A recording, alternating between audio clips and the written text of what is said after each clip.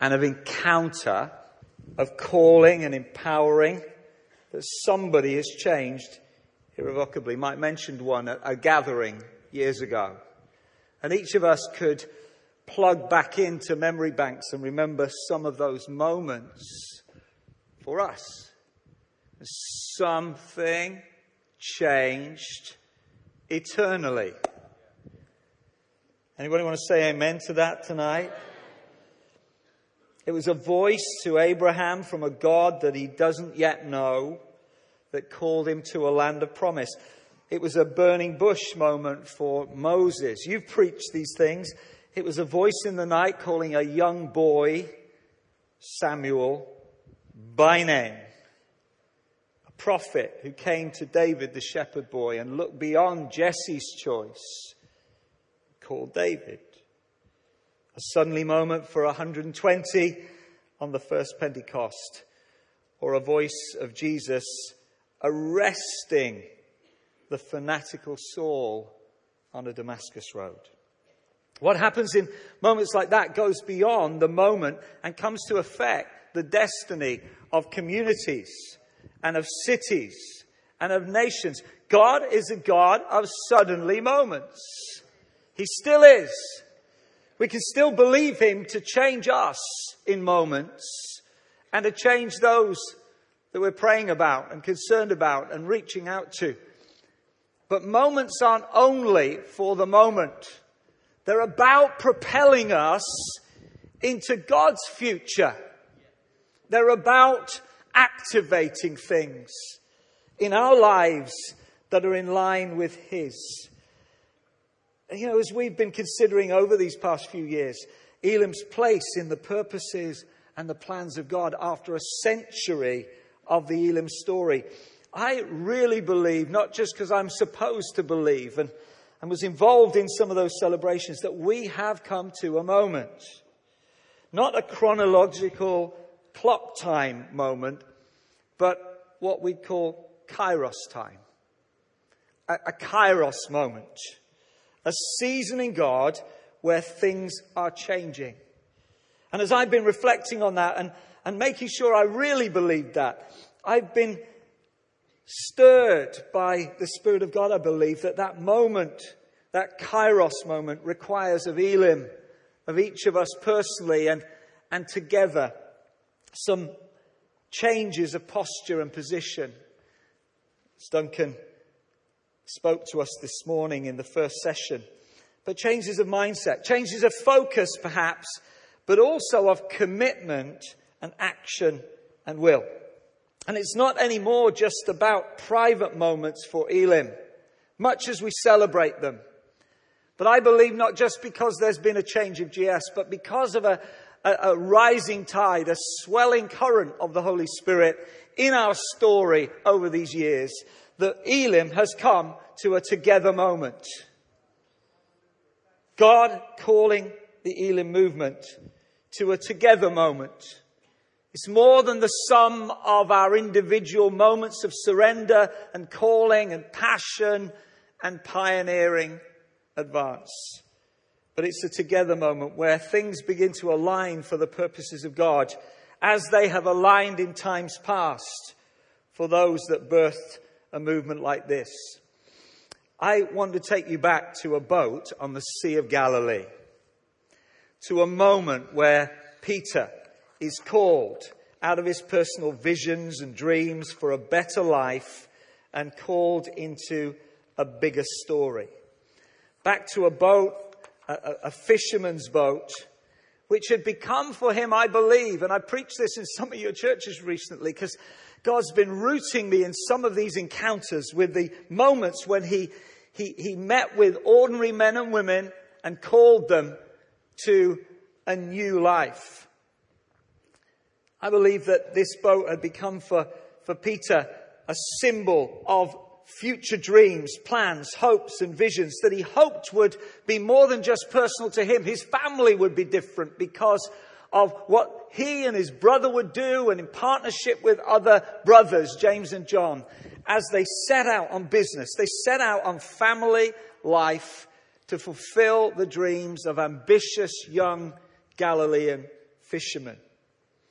And I want you to turn with me in the Bible to Luke chapter 5. Familiar, really familiar story.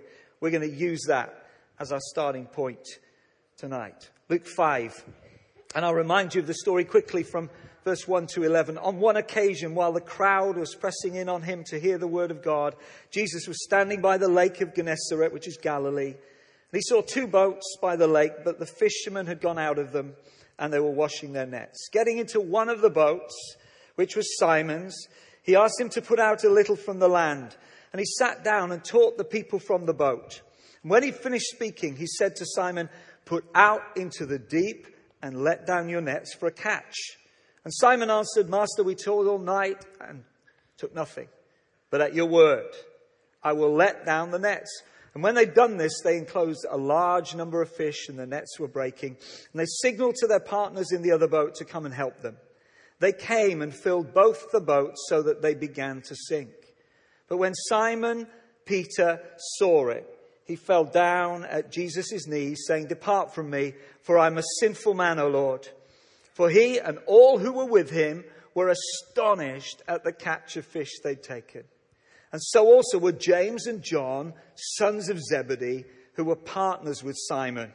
And Jesus said to Simon, "Don't be afraid. From now on, you will be catching men," catching people.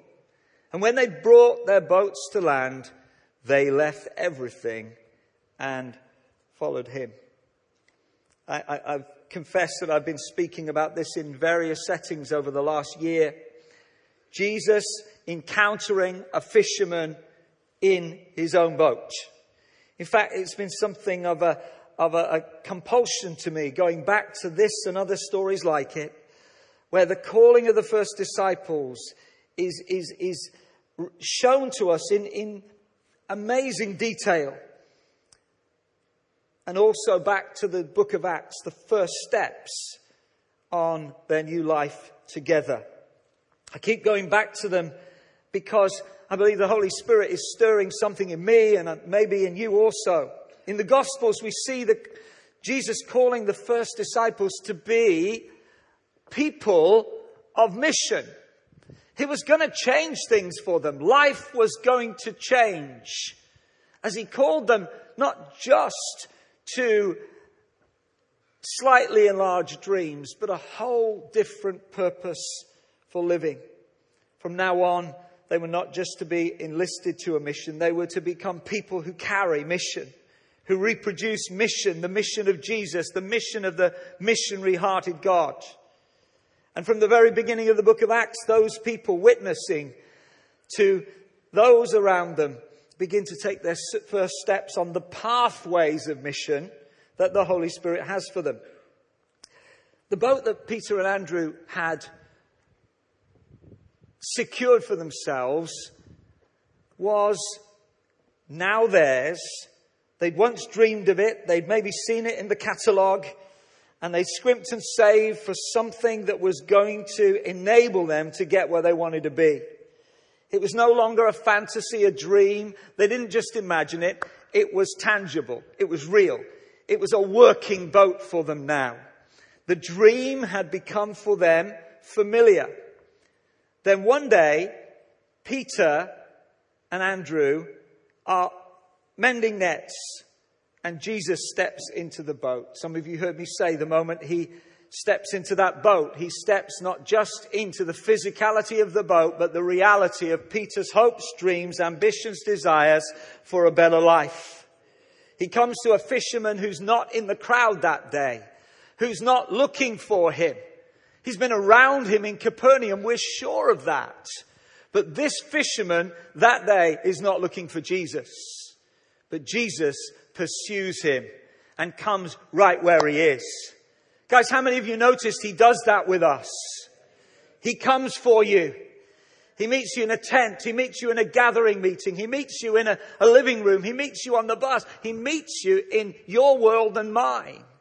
The pursuing Jesus comes right into Peter's boat, gets his attention, and begins to call forth from him a response that is going to lead him to a new life, a new passion. Jesus steps into his boat. This is Jesus focused and intentional. He's preached to the crowd that day, yes, but now he's come for Peter. And you know it, some of you have preached this many times, that there comes a point where Jesus turns to Peter. I said before, we hear nothing about the sermon that day. No details, as Matthew gives us, of the Sermon on the Mount, of what happened in one of those days. Not a thing, not a verse. It's all about Jesus pursuing Peter. It's astonishing the way he pursues us. The way he'll step into your world, not just once, but into the very center of your identity, your sense of who you are, our sense of what is ahead for us. And he comes to bring about something new. So here's Peter in his own boat, invited out into the deep for an encounter with Jesus. And out in those waters, as Peter lets down his nets for the greatest catch of fish that he's ever seen, he has an encounter with Jesus that changes everything. He's heard him speak to the crowds and kept himself apart. But here in the boat, there's no place to run or hide. And face down in fish, he tries to come to terms with the power and the presence of Jesus up close to him. He feels undone. He feels ashamed. And he feels, I think, overwhelmed. And it bursts out of him as he's face down in the fish. Get away from me, Lord.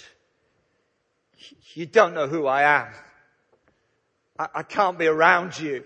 Overwhelmed, ashamed, feeling naked before him in his own boat. But that is not the end of the story.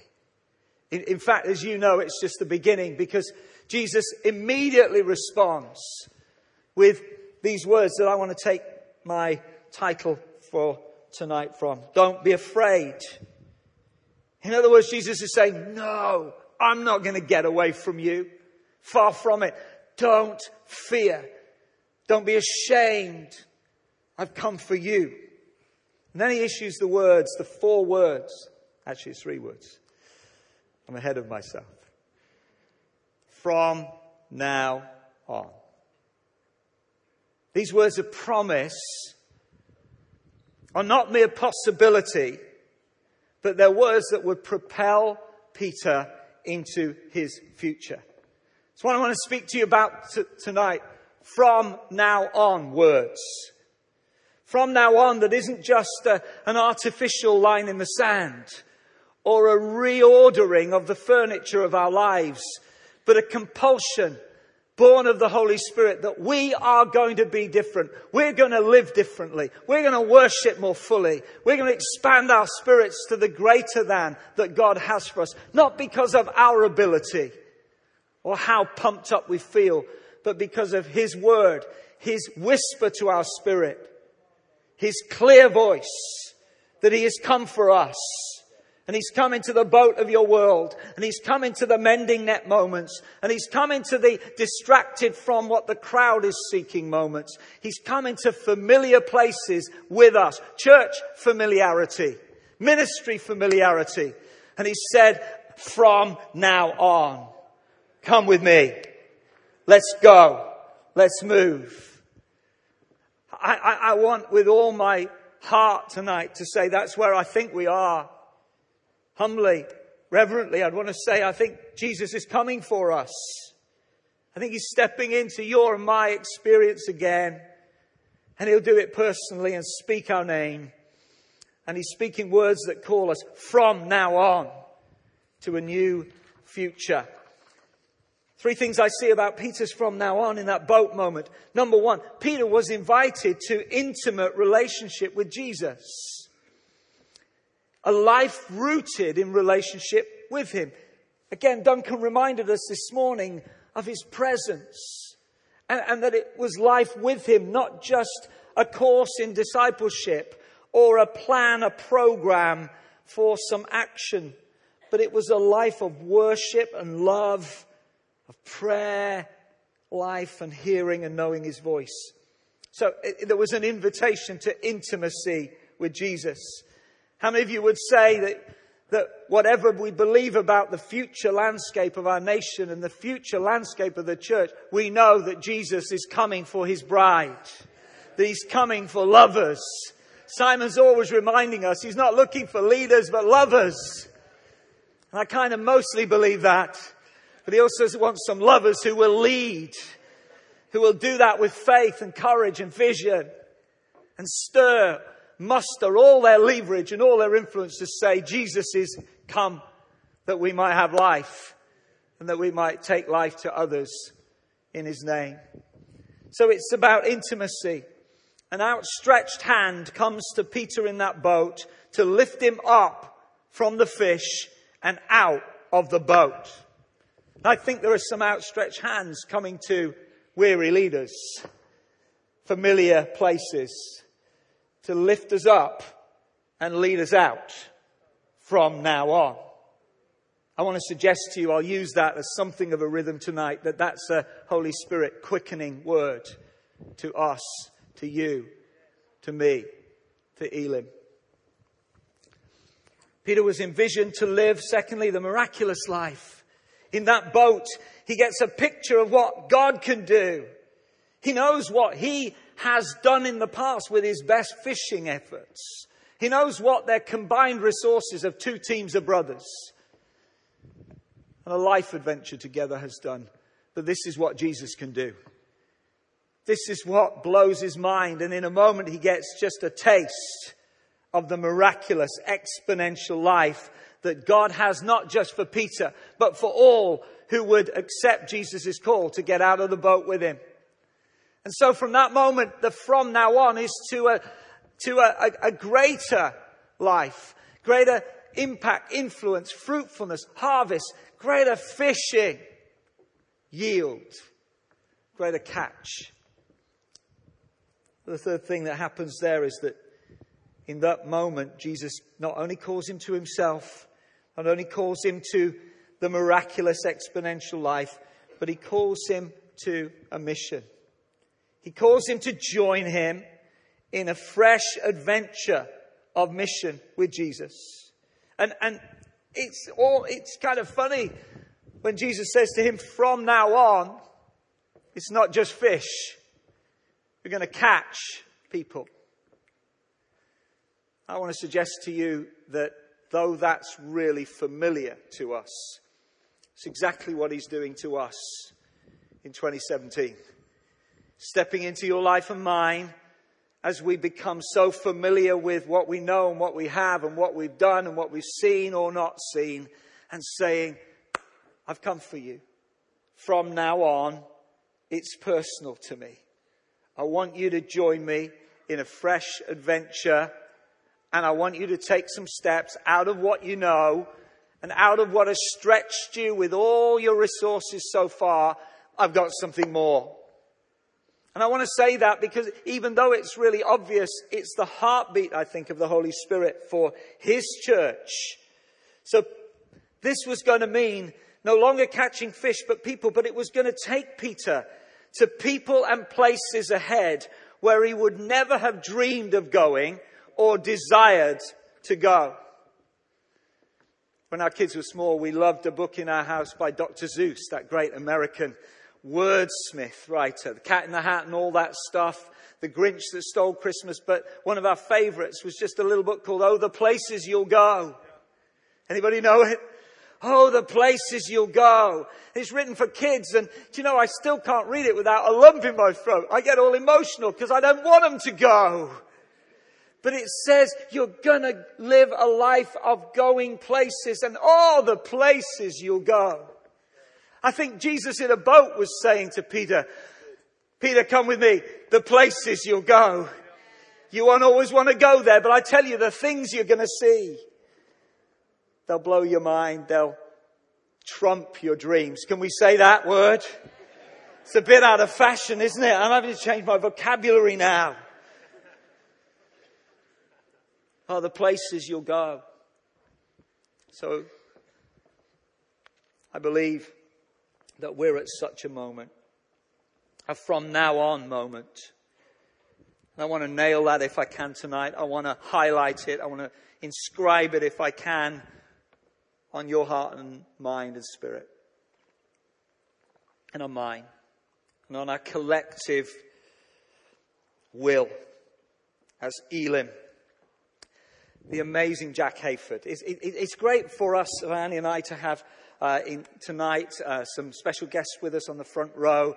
Sarika and Krishana, who are from Foursquare UK. They lead Foursquare UK, came from Sri Lanka years ago, church planting here, and a great Pentecostal worldwide movement. And they have the responsibility and the opportunity to lead the churches here. Would you just stand and give a wave, and will you just welcome them?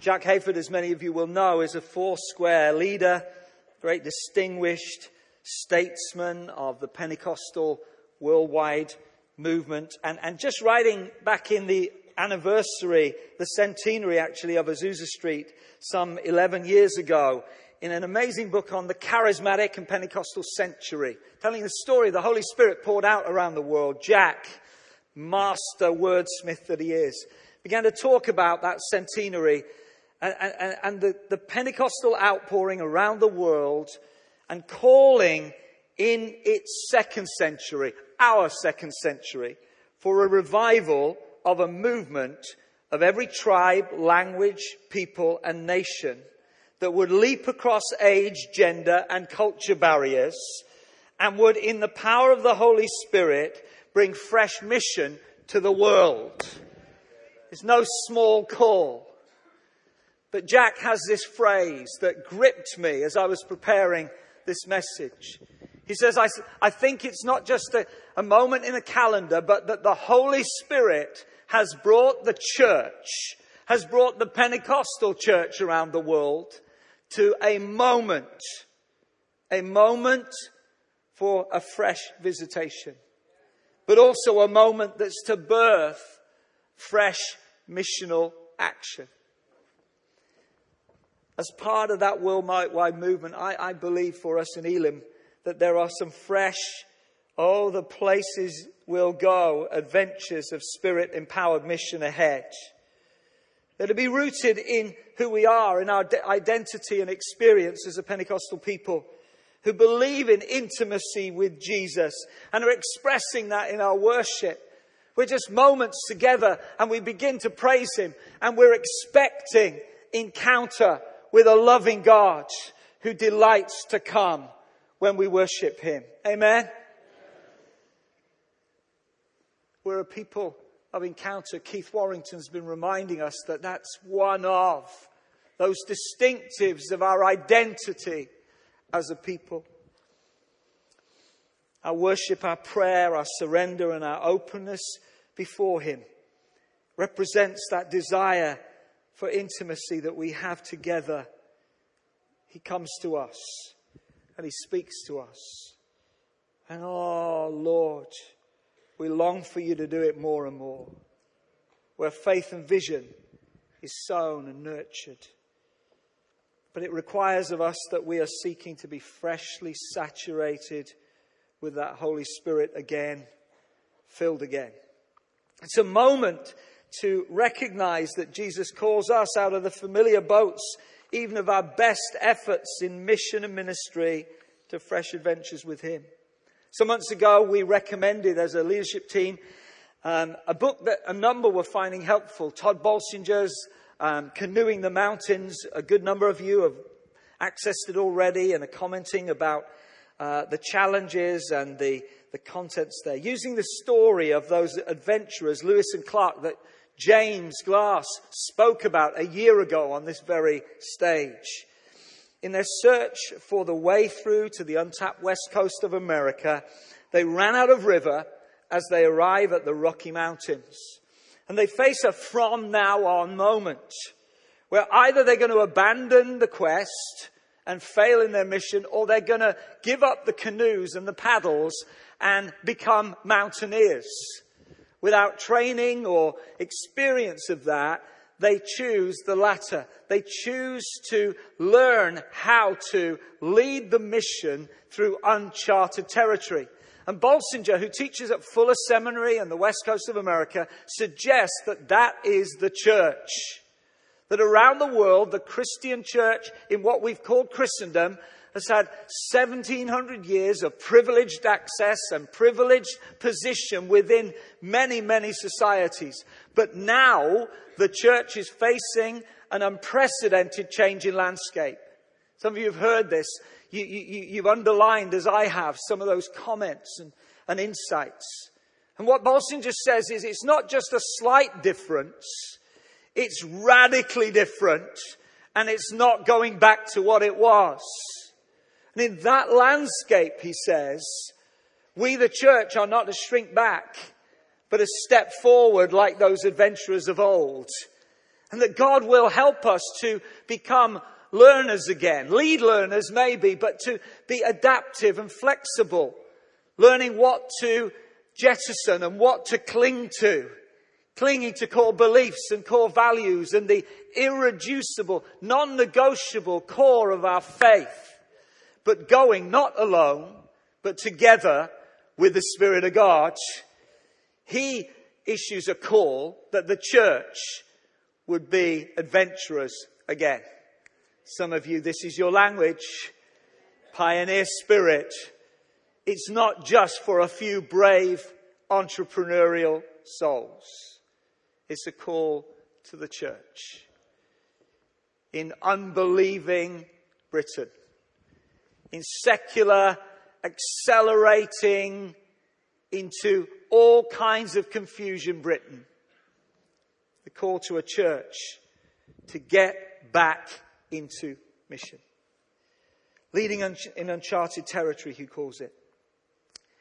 You know, recently at a meeting of some Elim leaders in Malvern, I asked 3 questions that I sensed God was asking of us all as those that seek to serve him and carry some responsibility in leadership.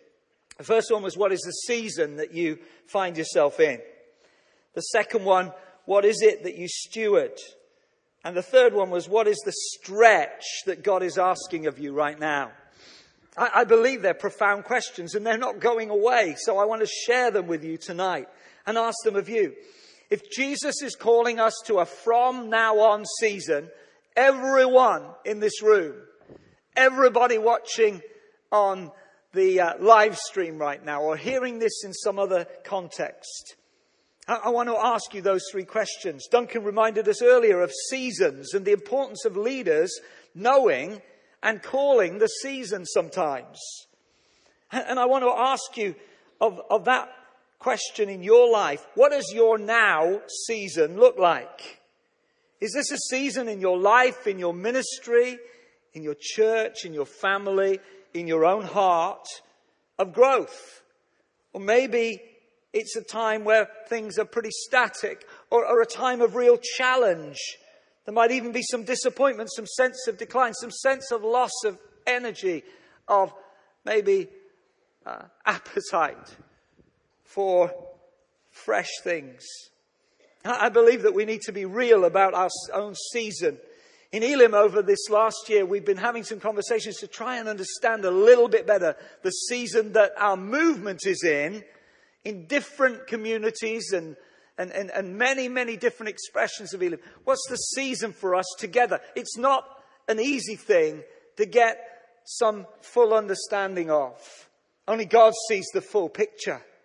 But as we are hearing and praying and talking and engaging, I believe that he is going to be enabling us to understand our season in our environment and landscape. And begin to help us to know it purposefully for what is ahead. But I want to ask you in where you are right now. A God who specializes in changing times and seasons, but people who often don't fully understand or appreciate or admit the season we're in. And for many here, to talk just of dreams and vision for a preferred future may seem so far away from the season that you are in right now. And then comes that word to Peter, don't be afraid from now on. The gap between our understanding of where we are and Jesus' promise that things are going to change is the place of encounter. It's where he begins to pursue you, to speak into your heart, words that you can trust. Not just mine, not just that motivating person in your life, but the Spirit of God speaking words to us that we can trust enough to take him by the hand and step up and start to step out. What's your season? Todd Bolsinger puts this suggestion to us, wrestling with this change of season. In a Christendom world, vision, he says, was about seeing possibilities ahead and communicating excitement. In uncharted territory, where no one knows what's ahead, vision is about accurately seeing ourselves and defining reality. As I'm starting to unpack that and just think through the implications of it in my own life, I think what he's trying to say is it's not just about motivating one another for these dreams and pictures of what it might be like, but being really real, honest, ruthlessly honest with what we're facing right now. What happens when you don't get a breakthrough that you've been looking for? What happens when you've run out of all the things to say and do and still the situation is unchanged? The dreams of breakthrough ahead aren't enough right there and then. We need that confidence of the pursuing voice of Jesus saying, don't be afraid. I'm with you. There's more to come. With me. We're going to do some things together. So the season for you and for us and for Elim, so important to us right now. But what do we steward? Not stopping there. We take his hand and he calls us out of the containment of where we are into the new. Stewarding for me is, again, one of those words that's resonant right now. Not just because of new responsibilities, but I'm thinking not only of finance and numbers, but what has God put within us? Your life and your story is evidencing moments where not just his word of grace and of acceptance and love came, but gifts were given. Gifts of leadership, gifts of ministry, gifts of creativity, gifts of administration. You can name them. There's so many diverse gifts given. And I don't know about you, but I don't often think of myself as carrying around a whole load of things, of gifts that God wants me to steward afresh right now. It's usually about the tool for the immediate job. But what about that prophetic gift that was stirring in you some years ago? What about that passion for evangelism, where you know that's not just something you learned in a course, but God put something within your spirit?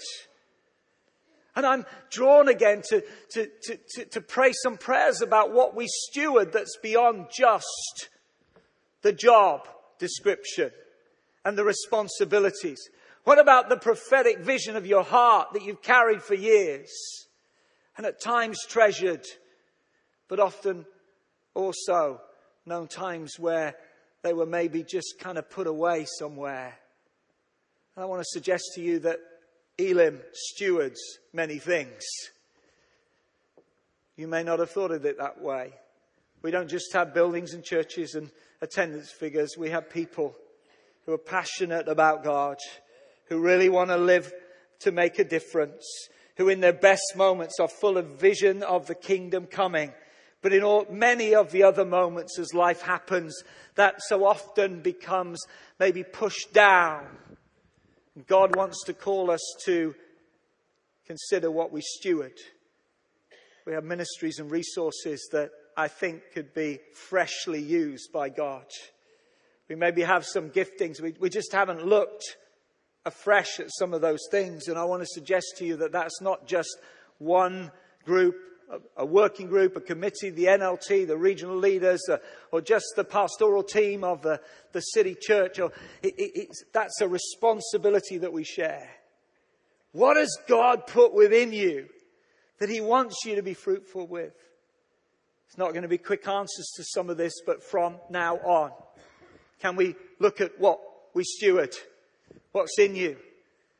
Maybe some of you need to remind some of those that you're close to or once were up close to when you had a word. Remember when Paul says to Timothy, I was there when I remember what we prophesied over you. I remember your mother and your grandmother. I remember. He's telling him to steward something for the rest of his life and to stir it up.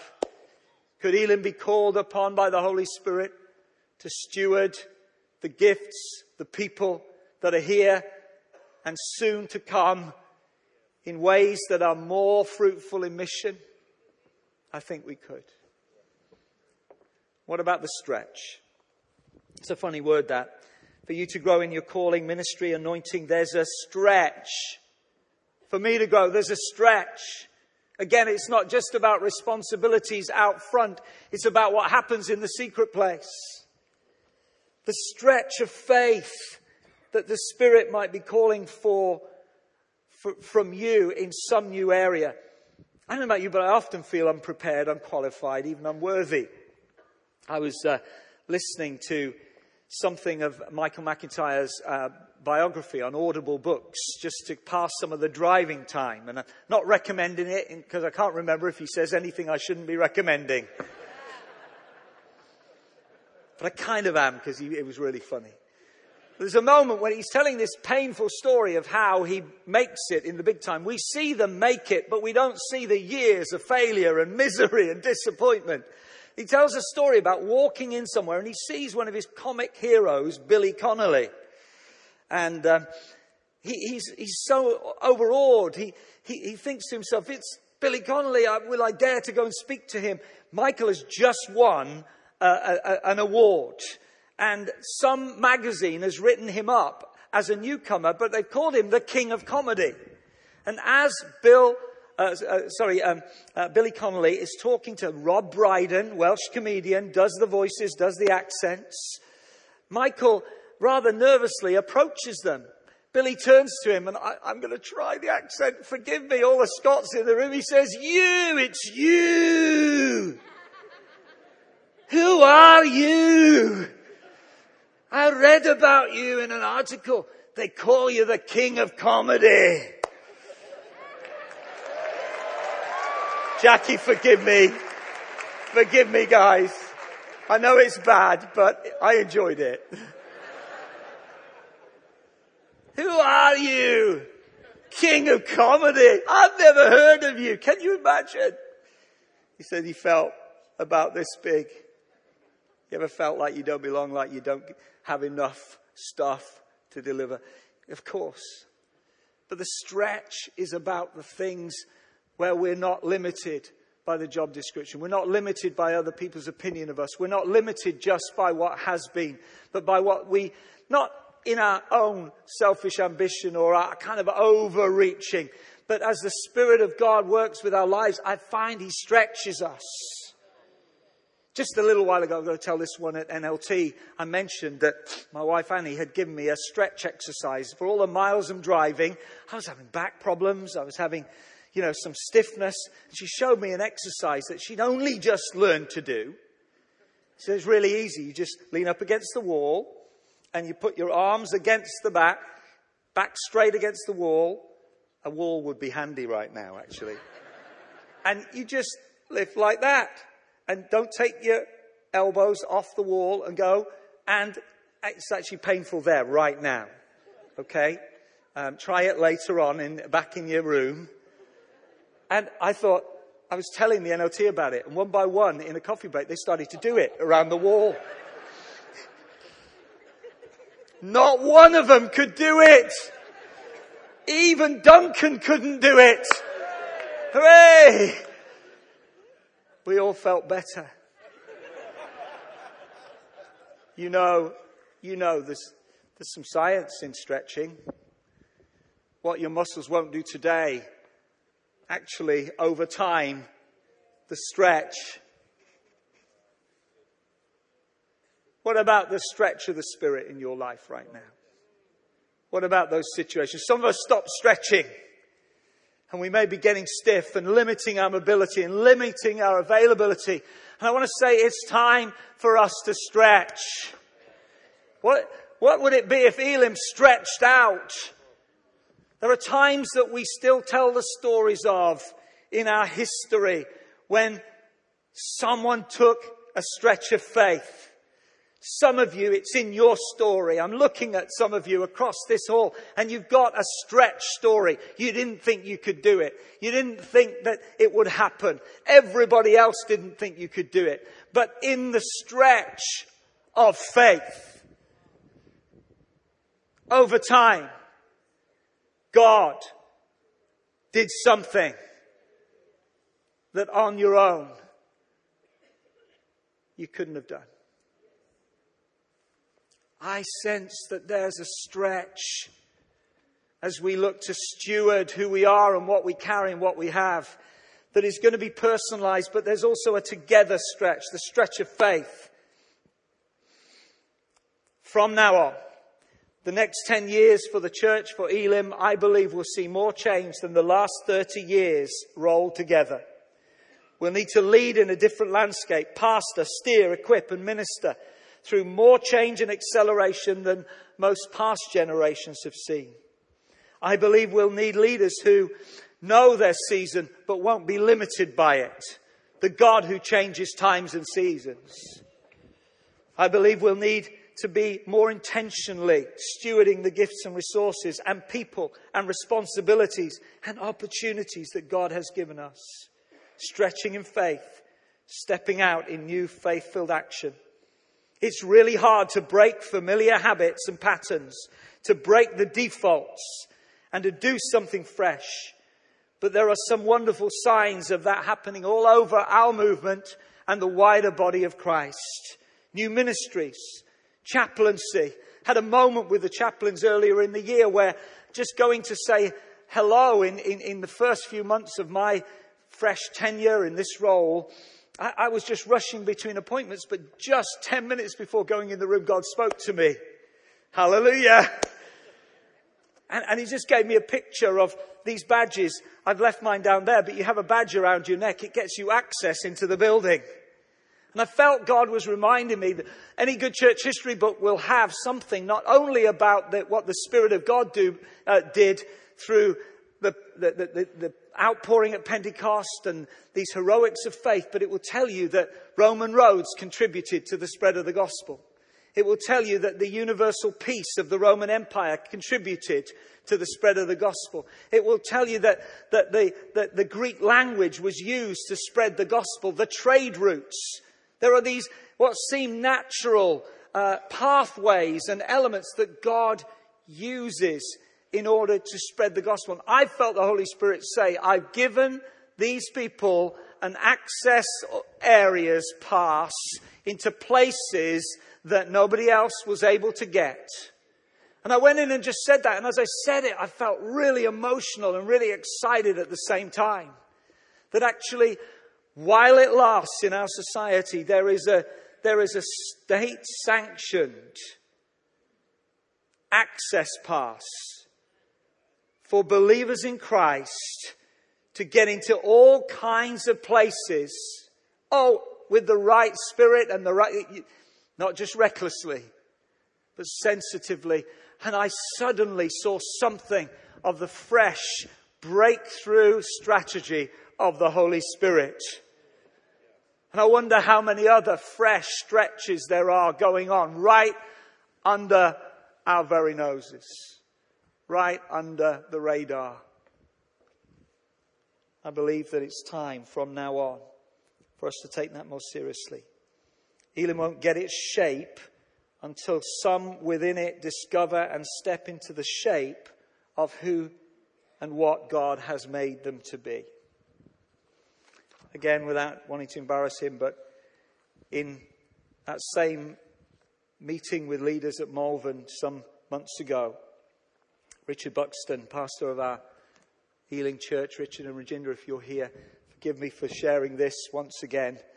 But Richard was talking about, just briefly asked him to share something, and he was talking about the fact that he doesn't see himself in Ealing primarily as a leader or a pastor or a teacher, although we believe you're gifted in all of those things, Rich. But he said, I'm a missionary. Started as a missionary, continued as a missionary, now I'm in London as a missionary. And those of us that were there in the room, it was a wow moment. It was oh yes, we're all missionaries, guys. I said we're all missionaries. In the spirit that he meant that every single one of us are on the mission of Christ. In very different places. Other places we'll go. Not always where we thought. But that's what it's about. So from now on. We're going to bring this into land in a moment or two. One of my favourite leadership helpers over the years from afar, Bill Hybels, said this about the placement of spirit-submitted leaders. You've been divinely placed in a position of influence. Your combination of skills, personality, and experiences are primed to shape the world and the lives around you. You're a leader, and now it's your time to lead. Not tomorrow, but today. Not somewhere you hope to be, but precisely where you are. Many leaders fall into the trap of waiting for a better environment, better tools, or a better team. It's time to stop waiting. There is another from now on moment in the New Testament. It's in Acts 18, and quickly I want to draw your attention to it. Paul is in Sin City. He's in Corinth, a place that drives him nuts. A place where I think, maybe apart from Wynne Lewis, the most impatient man that I've ever come across. In love. I think the Apostle Paul was an impatient man. Impatient to get on with the next thing that God had called him to do. And there are times when we see that really manifest. But in the book of Acts chapter 18, he comes to Corinth. And partway through the story, something happens to him. It's a moment where he dusts himself down. There's been opposition. There's been strife and contention. He's kept his pattern of going familiarly to the synagogue and to the Jewish believers and arguing and persuading them to believe in Jesus Christ as Messiah. And in Corinth here, he does that same thing. But as such is their disrespect, not just to him, but to Jesus and the gospel. Such disdain, the Bible says, that they treat him with, that he brushes himself down. And he makes a statement that is about to change something. When they opposed and reviled him, verse 6, he shook out his garments and said to them, your blood be on your own heads. I'm innocent. From now on, I will go to the Gentiles. Paul, when it's not going well, frustrated, I think discouraged with the apathy and the arrogance of those that he's trying to reach, they oppose and revile him, shakes out his garments and says, it's going to change. Though it may come out of his frustrations, I think that's born of the Holy Spirit. And from that moment on, he embarks on a more intentional, missional strategy to the Gentiles. To people that previously he's reached, he's spoken to, he's tried to persuade. In Athens, he's just come from there. But from now on, it's more intentional. The stakes are higher. The temperature goes up. And he's more determined to do whatever it takes to reach those that he thinks are going to be good ground for the gospel. In changing secular, liberal Britain, nations of Europe, around the world from now on. I believe that God wants us to find some fruitful ground for fresh mission. And that for some of you, that's a now word in your spirit. That the discontent that you've been feeling is not just frustration. It's breeding a holy discontent that's going to bring about some fresh action. Some commitment of will. And not just of words. I want to suggest to you that we are at a season in time that I believe is mirrored in other fellowships around the world, where God is saying, from now on, I'm coming to you personally, nobody's excluded from that call. Where you are, in your boat, calling you to a new life with me. Oh, the places we'll go. The people that we're going to go to. And that requires from us something of a now and a consistent, committed response.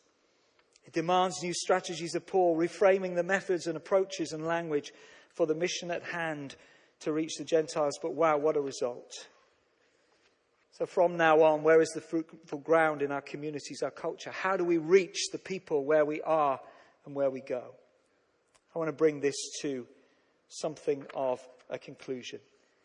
If you can take me over to the 2 keys on the slide, Steph, that would be great. I think 2 keys will help us in this. The first is our story, a shared story of the power of God at work amongst us. And the second is the gospel of Jesus Christ.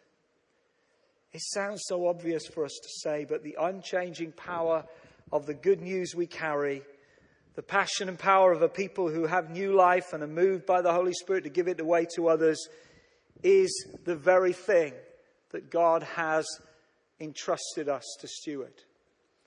And I think that we're going to need to do in the season ahead some work to rediscover the gospel. Let me say it again, because I didn't hear Mark Greenwood and Gary Gibbs say amen there. I think we're going to have to do some work to rediscover the gospel.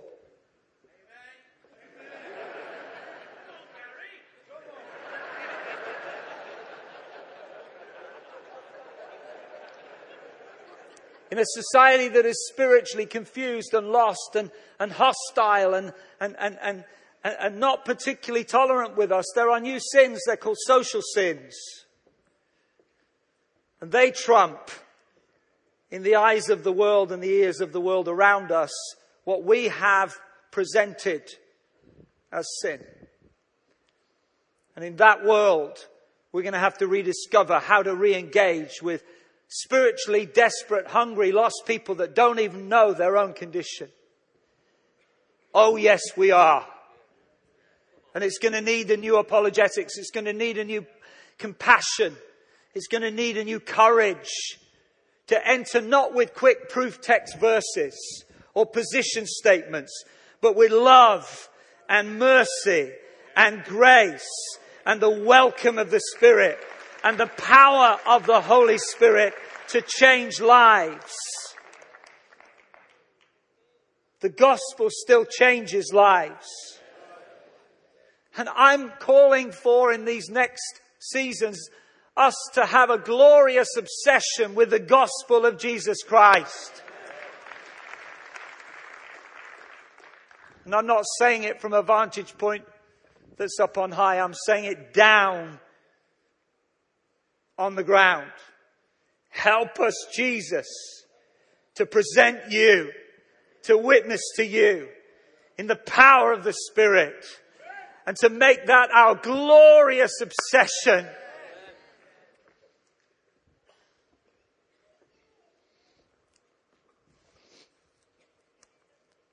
So I am going to say where I think Elim is going the next few years. With that compulsion to communicate to this generation in words, lifestyle, deeds, works and wonders. Giving our best to the pure, raw gospel of Jesus. How to reach the secularist, the atheist, those from the LGBT community, those of many other faiths, those blinded by materialism. The pure, raw gospel. With love and mercy. No self-righteousness, but His righteousness. Some of you are going to have to help us pioneer that. And find the ways, the words, the moments of divine appointment, the access all area moments of opportunity.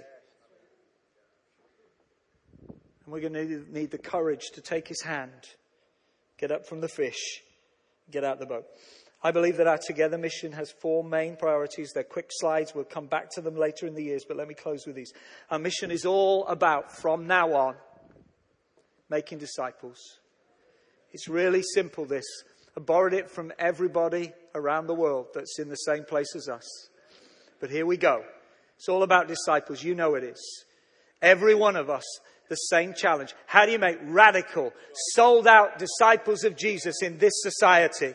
Not 20, 30, 50 a century ago, but right now. That they are committed to maturity.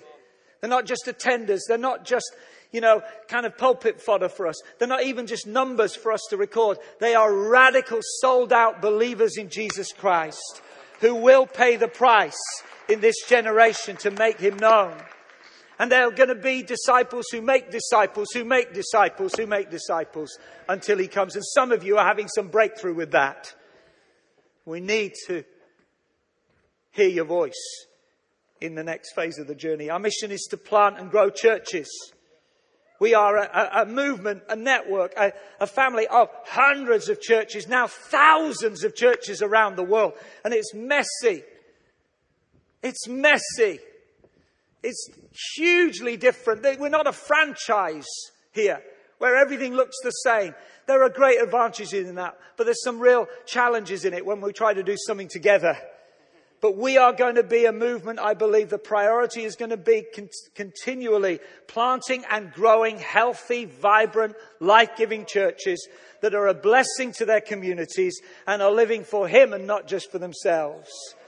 Places where and people where the kingdom comes.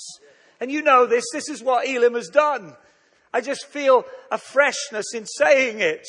Disciples and churches, but we're also prioritizing leaders.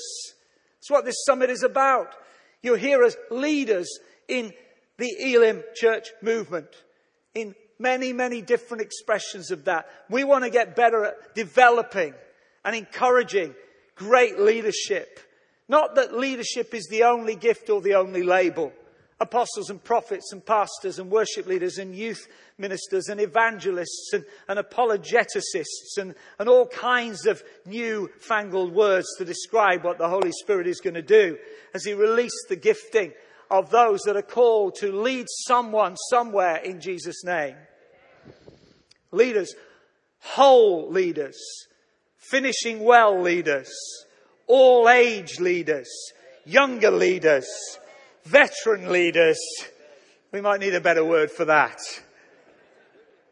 Elim's all about disciples and churches and leaders. But finally, it's about nations. I said it's about nations. And I've been on a bit of a journey with that myself because I thought a while ago that actually we couldn't put that one in the priorities. I want you to stress test them in the coming weeks and months and years. Some of you have already signed up to that long ago. But I think as I look, Elim has always been about nations. The Pentecostal movement around the world was birthed as an all nation, all age, all cultures expression where God broke out every tribe and tongue. I'll pour out my spirit on all flesh, men and women, young and old, Jew and Gentile. Once we were out, but now we're in. Because God broke out of the familiar containment of a nation who thought it was only about them. And yet we're called to be a light to the nations. So I believe from now on, we have some things to do together. We have a journey of mission. And we have an adventure to become a people of mission together. It's not just meant to be pumped up words for a night. It's about a calling of Jesus. And somebody said that, I believe it. There's nothing new there. So I'm reminding you tonight of what he pursues us for. This is the only season we have right now that's guaranteed to us. And guys, whether we want it to be or not, we're it. We are the church. We're it. Would you stand with me? The worship team come back. So I'm not going to prolong something to get my preferred result, but I am going to call for something tonight. I said maybe it seemed rashly. I believe that Elim is at a kairos moment, a from now on moment. And that God is calling us to a moment, and you and me to a moment from now on. A vision for the future is going to be about one movement and one mission, the mission of Christ. But we're going to need to understand that in its technicolor fullness, beauty, and glory. So if we're a people of encounter, we've seen it already. It didn't take us long in entering our first service of the day earlier on to say, come Holy Spirit. So will you step right in there? Place of encounter, place of worship. It's not your quiet place, your secret place. It's a public place tonight. But it is nonetheless a holy place because He is here. And He's here for you. And He stepped into your night. Not just because of what I've said, but because of His passion to go even in spite of what I've said. To speak your name and to call you out. Guys, some of you in a place where you know that He's calling you into a new adventure, a new stretch, and it may be fearful. It may be, it just may throw you right now. Some of you might say, Lord, I'm not at my best. Why not 10 years ago? Why not 5 years ago? Why not when I was in that season in my life when I've lost some confidence, I've lost some hope, I've lost some faith. I want to say, from now on, the Spirit of God comes. Jesus says, don't be afraid. Just make a response to Him. And tonight, I want to ask you that you do something. Step into an aisle. Lift your hands. Bow your knee. Get out the front here. But you're saying, I hear the voice of Jesus calling me from now on to a fresh adventure of mission together with others, not just my dreams and visions, but His kingdom dream. Will you position yourself just a moment for a response to Him? From now on, can you make a commitment tonight? Not necessarily to a detail, but to a direction. Why don't you close your eyes in His presence? Lift your hands for a moment. And first, let's just worship Him. Lord, here we are, representing thousands of the Elim family. We want to say, Lord, thank you for speaking to us where we are.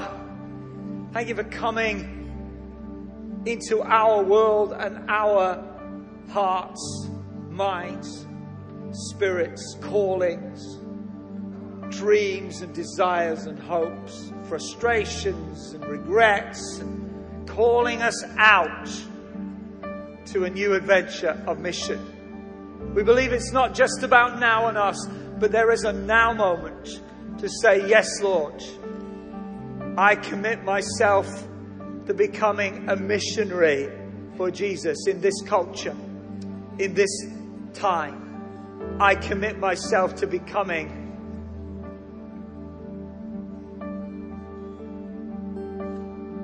an adventurer with you. Come on, lift up your voice. You say your words. From now on, Holy Spirit, we step up and we begin to step out and forward. We call forth the promises and the words that you have spoken to us about what is not yet.